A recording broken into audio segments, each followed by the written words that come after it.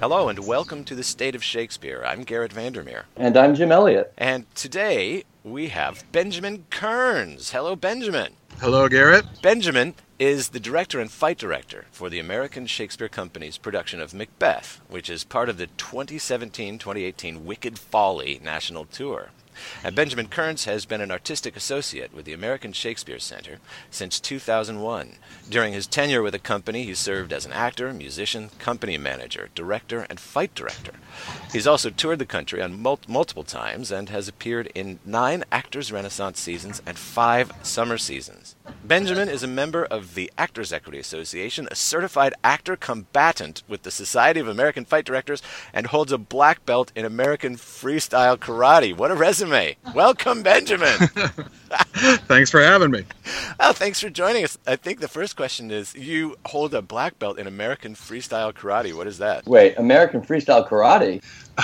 There's a karate studio in Stanton, Virginia, where the American Shakespeare Center is located. And after I played Richard III there, I was sort of looking for something that was going to help me get into a little bit better shape.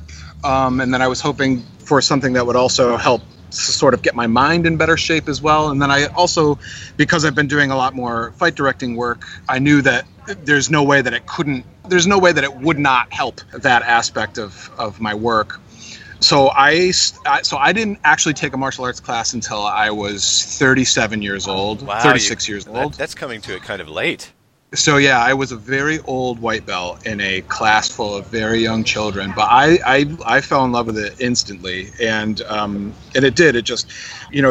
I found that when I was in class and training, that I was never so singularly focused. There was nowhere else in the world where my mind was only on what I was doing at that moment. Maybe I should set the auditory scene for our listeners. So, Ben, you're joining us from, is it Staunton, Virginia or Stanton, Virginia? No, I'm actually in Carrboro, North Carolina right now at the famed. I went to grad school at UNC Chapel Hill for my MFA in acting. I graduated a month ago. Congratulations. And, thanks very much. You're at that existential life-changing moment where you've invested all this time and energy, and now they gave you your piece of paper and you're off in the wide world again. How does it feel? Feels great. It feels great. Like karate, grad school was something that most of my colleagues did when they were much younger than I was when I started. And I thought, after all the years that I had spent at ASC, if you've ever seen a show at ASC, and I encourage people to do so, they have a very specific performance style where the way that they approach the plays and the work, I think, is sort of singular onto them. That's the original practice, correct? Can you tell us a little bit about what that is?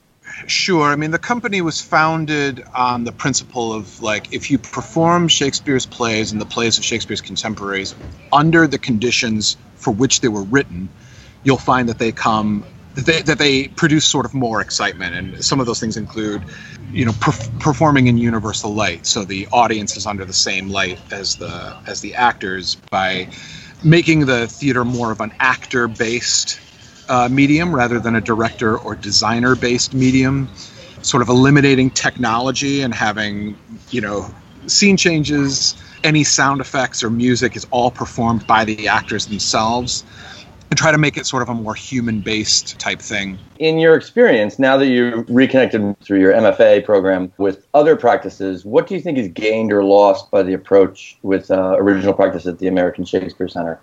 Well, what is gained is there's more emphasis on the language itself. My experience has been that outside of companies like the ASC, directors and designers feel like Shakespeare needs their help in a lot of ways. And ASC, and because I'm sort of a disciple of the ASC philosophy, we tend to think that Shakespeare doesn't need their help, and that if you trust the language and if you spend time trying to communicate the language freely, then the audience will be along for the ride, and that they don't need the help of lots of people, of all these designers in order to help illuminate that. I mean, it's all in the news now. I mean, on Monday, obviously there was this big news thing about Bank of America and Delta removing their funding from the New York Public Theater production of Julius Caesar because they're portraying Caesar as Trump.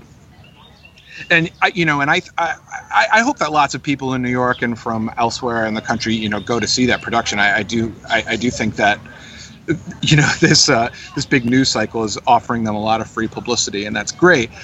I just tend to think that no matter how you produce Julius Caesar, I think your audience is going to be able to make the connection. They're going to figure out how that play speaks to them. Does that make sense? It makes perfect sense. So the flip side of the coin is, so after getting away from original practice for a while and experiencing 3 years at the graduate program at North Carolina Chapel Hill, what things did you add to your toolbox? That's a good question. I think what is gained is that there's more emphasis on actor-to-actor connection. The pitfalls of an original practices type theater is the actors can fall into a trap of being sort of slaves to the audience. And I think an inexperienced actor might find themselves, there's a danger of sort of like hamming things up or playing too much to the audience, and it's really easy to fall into that trap because you're getting this instant reaction from them, whether they're laughing or crying. You can see exactly how they're reacting to things. So the danger of that is that the connection between actors can be weakened. So one of the things that's gained by keeping the audience in the dark is that the actor, the only person that they have to draw other energy from is the other people that are on stage with them telling that story. So when I go back to direct at ASC, I try to emphasize that there's an importance to both. I mean, we have to be conscious of our visible audience, but not at the cost of an actor-to-actor connection. The speech that you've chosen to share with us today is from Act 3, Scene 1. It's To be thus is nothing, a speech that I don't think we've discussed yet on the State of Shakespeare. This will be a first time for this speech, so we're looking forward to hearing about it. Why did you choose this speech? It's this soliloquy that Macbeth has that I think gets very little attention. It gets upstaged by the dagger speech and certainly by tomorrow. But what I love about this speech, particularly for an actor playing to a visible audience, is this is a point in the play where Macbeth has already murdered King Duncan. And unlike some of the other villains in Shakespeare, like, say, Iago or Aaron the Moor or Richard III, they constantly have these monologues to the audience where they talk about what they've done and what they're about to do. And with giddy delight often, right? Exactly. And that's the thing that I think sets Macbeth apart, is that he constantly has these soliloquies to tell people, but he doesn't have the same delight. I mean, he's still doing the same nasty things, but, he's got all this anguish. And I love this speech because I feel like here's the speech where he's alone on the stage and he knows the audience must be feeling bad about what he's done. And he's got this speech, and I find it so active, and that he has to make his case to his audience. He's got to tell them, like, and it's not even so much about here's why I did what I did, but it's like, you must know what I'm thinking about doing, but can you blame me? I mean, look at the situation that I'm in.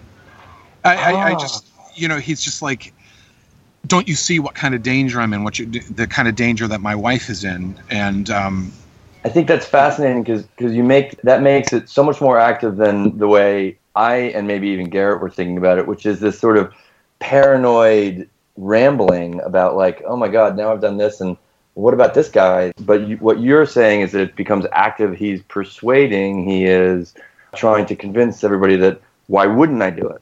Yeah, I mean, there's this line in there.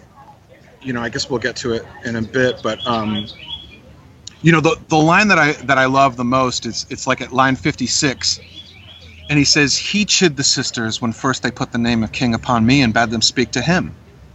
And we're told, in our training for Shakespeare, we're never really supposed to hit pronouns, and I tend to agree 99.9% of the time.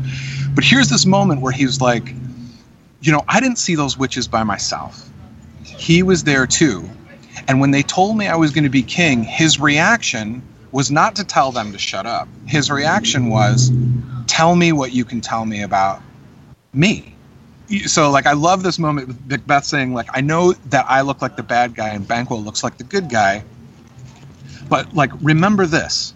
Remember, he was just as curious and interested as I am. And remember what they told him. And if he thinks that his kids might be kings, doesn't that put me in some kind of danger?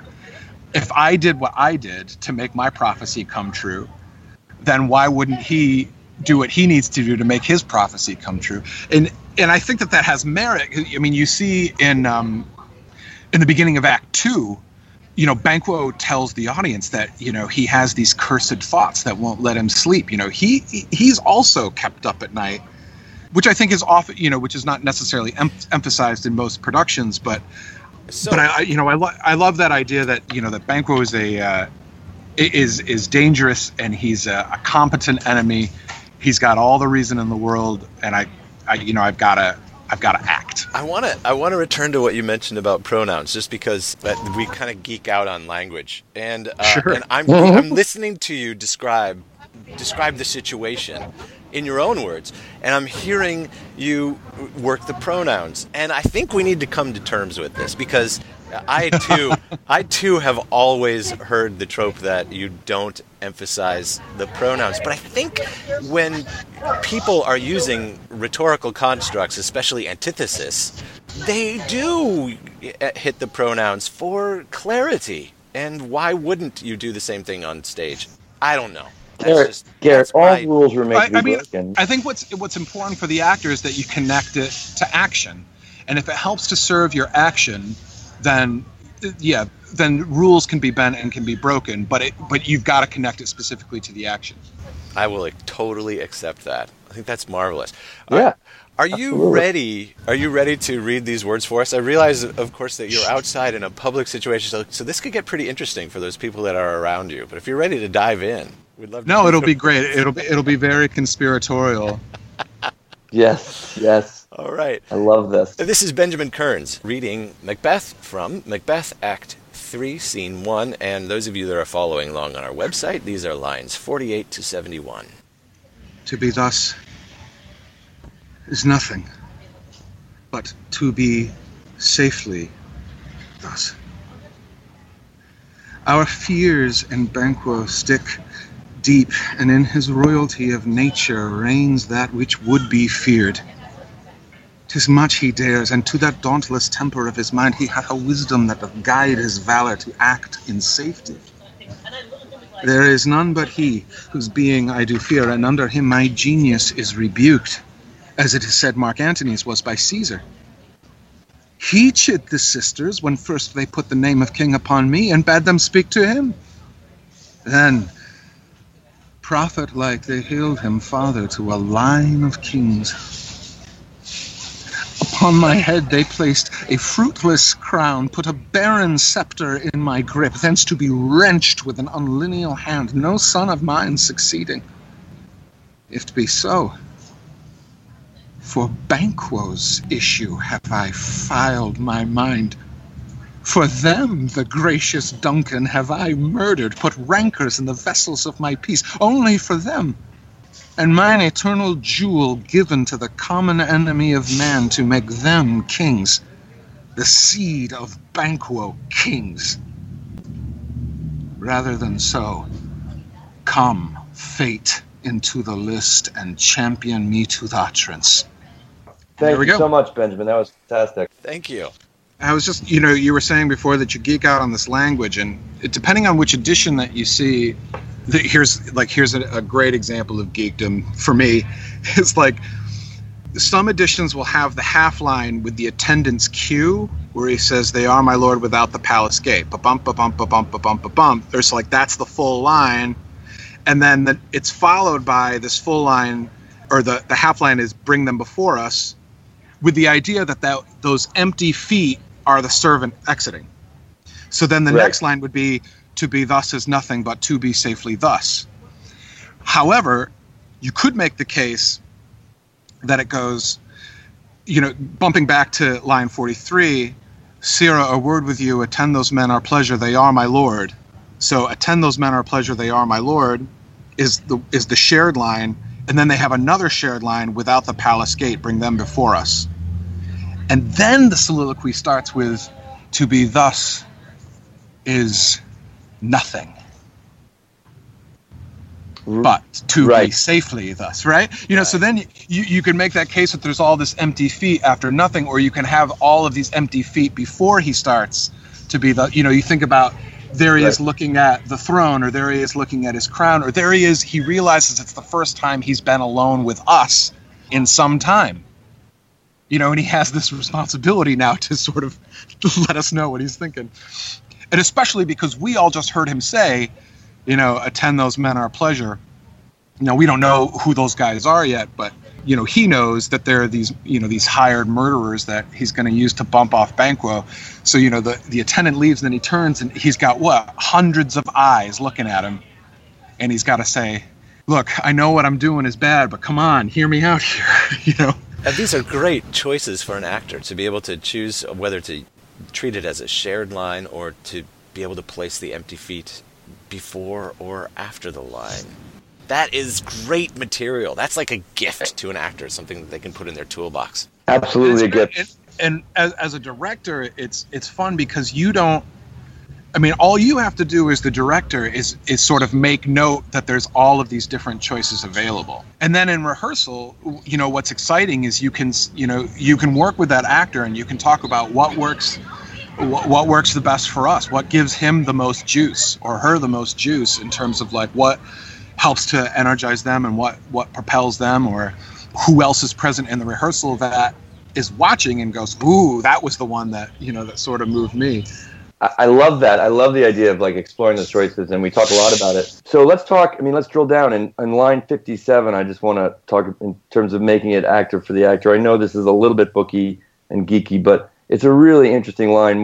It starts on 56, as it is said, Mark Antony's was by Caesar, and then it goes on, he chid the sisters. That could go in a variety of ways, scansion-wise. How do you scan it? Well, can we give a little background on this line before we dive into the way that it's structured? Because, to be honest, I got a beef with this line, and here's my beef.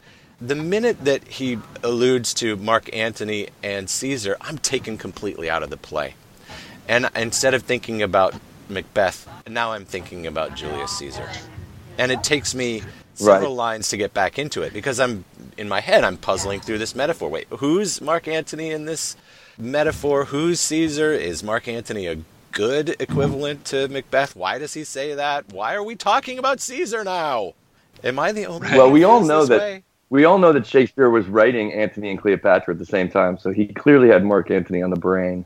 And that's an interesting thing that you point out as well, because I think you're right. I think most people in audiences, they'll hear it and they immediately think of Julius Caesar, but Macbeth is actually referring to Octavian. Oh, indeed. Yeah. Well, I wish he would say so, but I guess it doesn't scan as well, does it? It doesn't scan. That would make 57 really bad. Yeah, right. So anyway, but you know, but to go back to the original point, and and you were saying that you wanted to jump into this line 57. You know, think about it. You know, from the actor's point of view, if that line does take the audience out of it, if they do start thinking of either Octavian or Julius or Mark Antony, if it takes them out of that moment, then he's got to work twice as hard to say, like, hey, back, eyes back on me. He chid the sisters, Right. And it is a midline stop there. So he does reload. Yeah, I don't know. Maybe, maybe that could be, maybe there could be some empty feet there. Maybe the compositor just, couldn't be bothered. Who knows? We'll never know. So, Benjamin, you've been at the American Shakespeare Center for a really long time, long enough to call it home, I think. We get from everybody we talk to about it that it's a special place. What makes it so special, and what's going on there now? Well, for me, what makes it really special, I think, is it's one of the only theaters that's still operating under the company model, which sadly has gone by the wayside in this country. But, you really have an ensemble of actors, and when you're working with these plays, it's fun to see that you and the rest of the ensemble, you start to feel like you're stepping not into the shoes of, Hamlet, so to speak, but maybe into the steps of Burbage, because you tend to find that you play many of the parts that were written for him, or I play many of the parts that were written for Will Sly, or, however it goes. So it's nice to work with the same company of actors and see them do different things, or even see them do the same things and grow and change. I think also the inclusion of live music and every ensemble being its own band is incredibly fun and exciting, I think, for both the ensembles and the audience. To hear contemporary music played live is a real treat. So the Wicked Folly Tour, of which Macbeth will be part, will also feature Sense and Sensibility, also The Taming of the Shrew. And in the spring, when the tour ends and it returns to the Blackfriars Playhouse, they'll add Bill Kane's Equivocation to the rep. And I think for an audience to be able to see Macbeth and Equivocation in the same weekend will be incredibly exciting. Yeah. For those of you who don't know, the play is very much about Shakespeare and the King's Men crafting and the writing and rehearsing and performing of Macbeth for the first time. So you'll see the same actors who play Macbeth in my production play Macbeth in Equivocation. I think that's a real treat for the audience, and I frankly can't wait to see the production. It's one of my very favorite plays. Oh, that sounds like a lot of fun. When do you open those plays? The tour will go through about April of 2018. And then it will return to the Blackfriars Playhouse and perform all 4 shows throughout April, May, and the first half of June. That's great. Wow. So plenty of lead time for our listeners to make plans to come to the American Shakespeare Center. Yes. Benjamin Curns, thank you so much for speaking with us today. It's been a pleasure. Yeah, thank you, Ben. Thank you, guys. I had a great time. Thanks for joining us for the State of Shakespeare podcast. We invite you to visit stateofshakespeare.com for more episodes, information about each of our guests, and the Shakespeare text you heard on the program, and much more. And we welcome you to join the discussion by liking us on Facebook. That's www.stateofshakespeare.com. Thanks for listening.